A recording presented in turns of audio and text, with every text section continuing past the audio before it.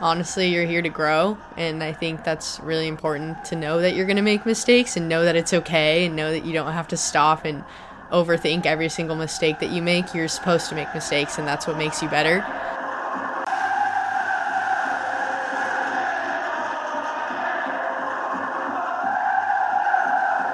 Welcome to another episode of the Boca Podcast. I'm your host, Diego Bocanegra. So August is here, which finally means the start of the season for college sports. All of us players and coaches have been preparing all summer, and now we only have a few weeks before competition begins.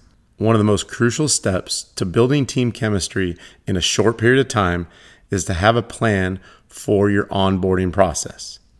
This is where newcomers, freshmen and transfers alike, are brought up to speed so that everyone can be on the same page and work together.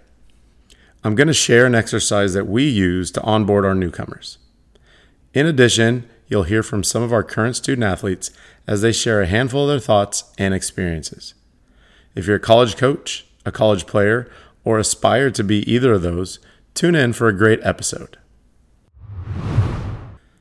Let's get right to it. Over the years, I've come to realize that a team is only as good as its culture and environment. This culture is only as strong as the leadership of the players within it. So how do you get new players to understand and buy into the team culture that you've established in your program? In my opinion, the best way is to have the players teach the newcomers by sharing their past experiences. Here's the exercise we use with our team. We ask a question to each of the classes so they can reflect on their experiences from their time in the program. Next, we have one person from each class compile all the answers so the thoughts are semi-anonymous. We obviously know the class that they're coming from, but each individual has a little bit of anonymity, which makes for honest feedback. Finally, we share the responses with the team, and then we provide a time where they can discuss with each other. It works best if the coaches aren't around, so the players can speak honestly and freely. So now I'm going to share with you some of the interviews that I had with our current players. These are the same questions that we asked them during the onboarding process, and they were gracious enough with their time to volunteer to be on the podcast. Since the purpose of this exercise is to give the newcomers some insight and some advice on how they can be successful, it's also important to know where their heads are at so we can help them. We asked our freshman class, what are you most excited about? What are you nervous or unsure about? And what can the returning players and coaching staff do to help you in this transition? What are you most excited about? I'm most excited to see how we play as a team and transitioning to the college level from coming from club and high school. I'm really excited to have all the resources that we get to have at hand, having hands-on training with the coaches and having the sports medicine program that we do. It's really exciting to have that all around us. What are you most nervous about? I was nervous about trying to balance school and soccer, but I know once we get in a rhythm and a routine that it'll all work out how it's supposed to. I'm most nervous about adjusting to the speed of play. Coming from high school and club, it's a totally different level, and I just want to be the best player I can be. What can the returning players and coaches do to help make this transition a little bit easier for you? I think they can continue encouraging us, on the field, off the field, and keep pushing us to be better soccer players.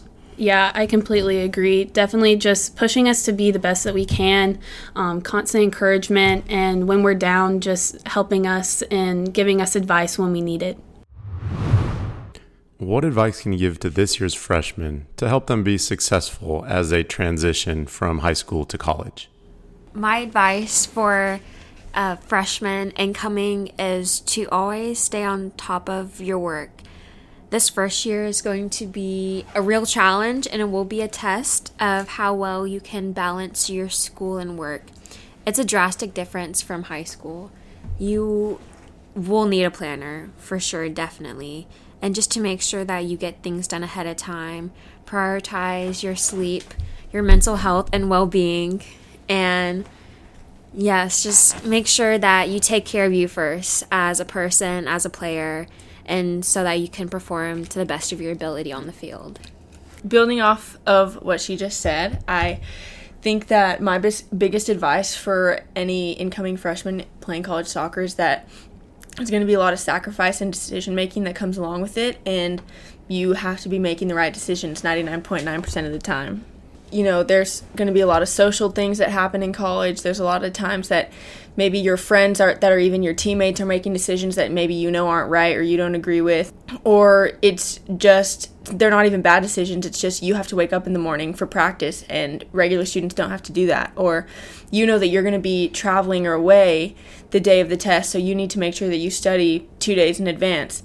So you have to be making decisions that are going to benefit you not only immediately but also in the future. And if you can't make those sacrifices or you're making bad decisions, it's only going to come back to bite you in the butt later. So my biggest advice would be to make good decisions and sacrifice when you need to. So talk a little bit more about academics, because it's a big difference from high school to college. Yeah, I think we both are super into our academics and making sure that we are truly student athletes and students before we're athletes, and we take academics really seriously. Obviously, you know, we have like team GPA and things like that, so you want to make sure that you're pulling your weight for the team. But yeah, just being organized and always planning ahead, so looking at your week and seeing when you play, when you have practice, if you have tests and assignments and quizzes due during game times or during practice times, how are you going to plan ahead? So it's really just about being proactive and getting things done in any off time you have, and just being prepared so that way you're not playing catch up after long nights and games and stuff like that. And to add on, it's super important. It's to study smart and not study harder. That's such a big thing that I learned, because I would spend hours and hours studying. And for me, coming from high school, oddly enough, like, we didn't have finals. And so when I came here for like the first semesters, we had finals and I had no idea I had to study. I was looking through my notes, spending 8 hours a day studying. And so just making sure that when you do study, you give like 100%, your focus for that short amount of time, and then give yourself breaks so that your brain can rest and you can retain that information. So you touched on rest and recovery. Talk about the rigors of the college game versus club or high school, and the transition on the field, the toll that it takes on your body, your mentality, and anything like that. For me especially, I feel like I'm pretty qualified to speak on this, because I wasn't able to play in a like quote-unquote high-level environment for club, or even just around my area, or what people would consider to be a high-level soccer environment coming into college.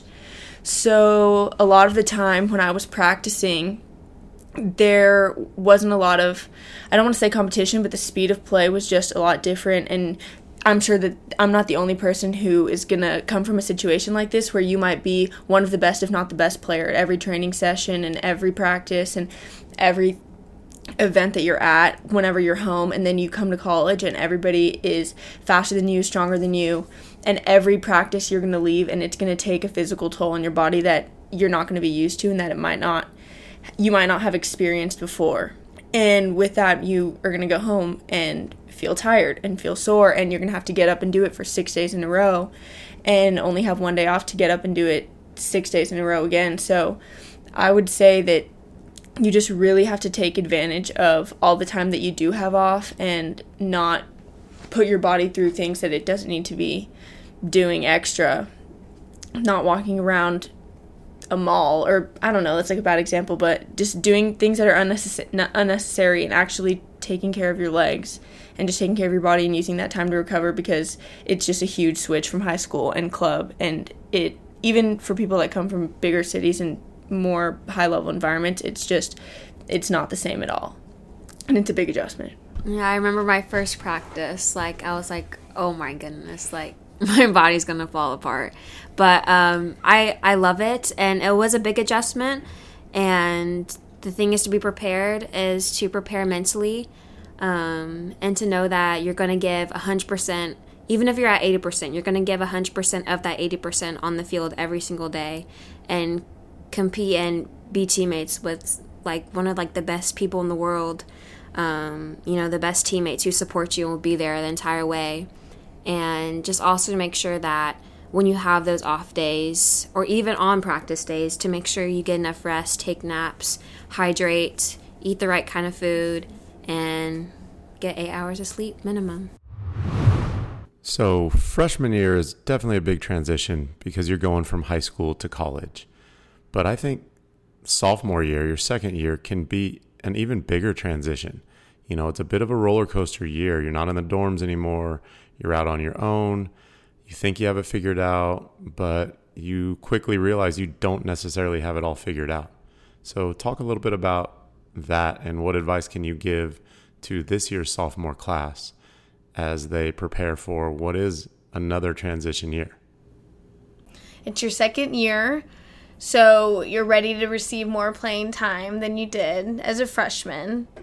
But then that kind of gets complicated because you're not as far ahead as you think you are, but you're definitely not where you were your freshman year. So it's finding the balance of, figuring out where you fit on the team and still figuring out what role you can play. And then academics also get harder. You're in harder classes. So for my sophomore year, I leaned on my teammates a lot more, and I was also a lot more comfortable in doing so because I've been through the rigor of a season, and I understood, how hard it was on everybody, and the battle, that it is mentally, physically. But yeah, it's still, you got to find your happy place amongst your teammates. So for me, the transition into being able to live off campus was a huge relief, and I was super, super happy to get out of the dorms and to be able to have my own kitchen. Discipline-wise, it's very helpful to have roommates that care about feeding, their body and keeping their body healthy. So it was really easy for me to want to eat healthy and to want to hydrate and to treat my body properly. But it's definitely, you have a little bit more freedom. You're on your own, kind of. You don't have to, you can't go down the hall and see some of your teammates. You can go upstairs and see one or two of them, but your whole class isn't in one, designated location. So there's a bit more freedom involved, which also comes with a bit more responsibility, time management, etc. But I loved the transition from being able to move out of the dorm and then into my own space, into my own bedroom. So one last piece of advice that I could give would be to put your mental health first and never be afraid to ask for help. I think I would make the assumption that I was a burden or it was a nuisance if I needed anything, but teammates and coaches and staff, everyone will always be quick to help you in anything, in any area of your life that you need. So if you can take care of your mental health, then your body will take care of itself. I think, it's really important to not neglect either one of those things. So yeah, making sure your mental health is very healthy. The team often looks to the senior class to lead the way. What are some of the details that are important to you in this class that you want to share with the rest of the team and future members of the team? Some of those things have been just running through the line, making sure that you step over the line or to the line, never behind it. That's a really big one. Every rep counts, and even little things like that can translate into the game. Some other things that are really, really important to us are just like giving your 100% every day. We've worked so hard to build a culture that works hard, and when I first got here, it was more about working hard than actually doing technical things right just to get by, but it's changed so much, and everybody always gives their 100% effort, and we've worked so hard to translate that down to the younger classes, and hopefully they can keep carrying it on for when they're seniors and keep passing it down. You're going into your last year. How do you want to be remembered? What's the legacy that you want to leave behind for you, for this team, for this program? I'd say for me as a senior, or as a senior class, we would want to be remembered as strong leadership, being consistent, being supportive, being people that the freshmen come up and ask questions to. I want to be remembered as someone who is respected and not feared. I want the freshmen to be able to come up to me and not be afraid to ask questions and want to learn and be excited. And I don't want them to ever be afraid of me. I want them to do things because it's the right thing to do and not because I told them to do it. And I want them to follow in footsteps and just see how hard we've worked and how far we've come. And I want them to keep carrying on that culture. Okay, last question. If you were to go back and do it again, with the knowledge that you have now, what, if anything, would you change as you were coming up through your career? I'd most definitely be a little less scared. One thing that we keep telling our freshmen is you have nothing to lose. Work hard, challenge the upperclassmen, push the upperclassmen. I'm super lucky. I'm surrounded by another 3 goalkeepers that are pushing me every day, making me better, keeping me on my toes, and that's the type of environment we need. We need freshmen that are going to come in and scare us and put us on our toes and fight us for every position. That's best case scenario, that our coaches have to decide between 4 goalkeepers or 4 center backs or 4 forwards. That's what we want. Yeah, I mean, I also would be less scared. It's a lot coming in as a freshman and wondering if you're going to play, if you're not, but honestly, you're here to grow, and I think that's really important to know that you're going to make mistakes and know that it's okay and know that you don't have to stop and overthink every single mistake that you make. You're supposed to make mistakes, and that's what makes you better. And if I were to redo it, I would just come in knowing that as long as I work hard, the mistakes are going to fade and you're just going to shine through as a player. If you enjoyed this or learned something, please spread the word to other players, parents, and coaches, and together we can build a better soccer community.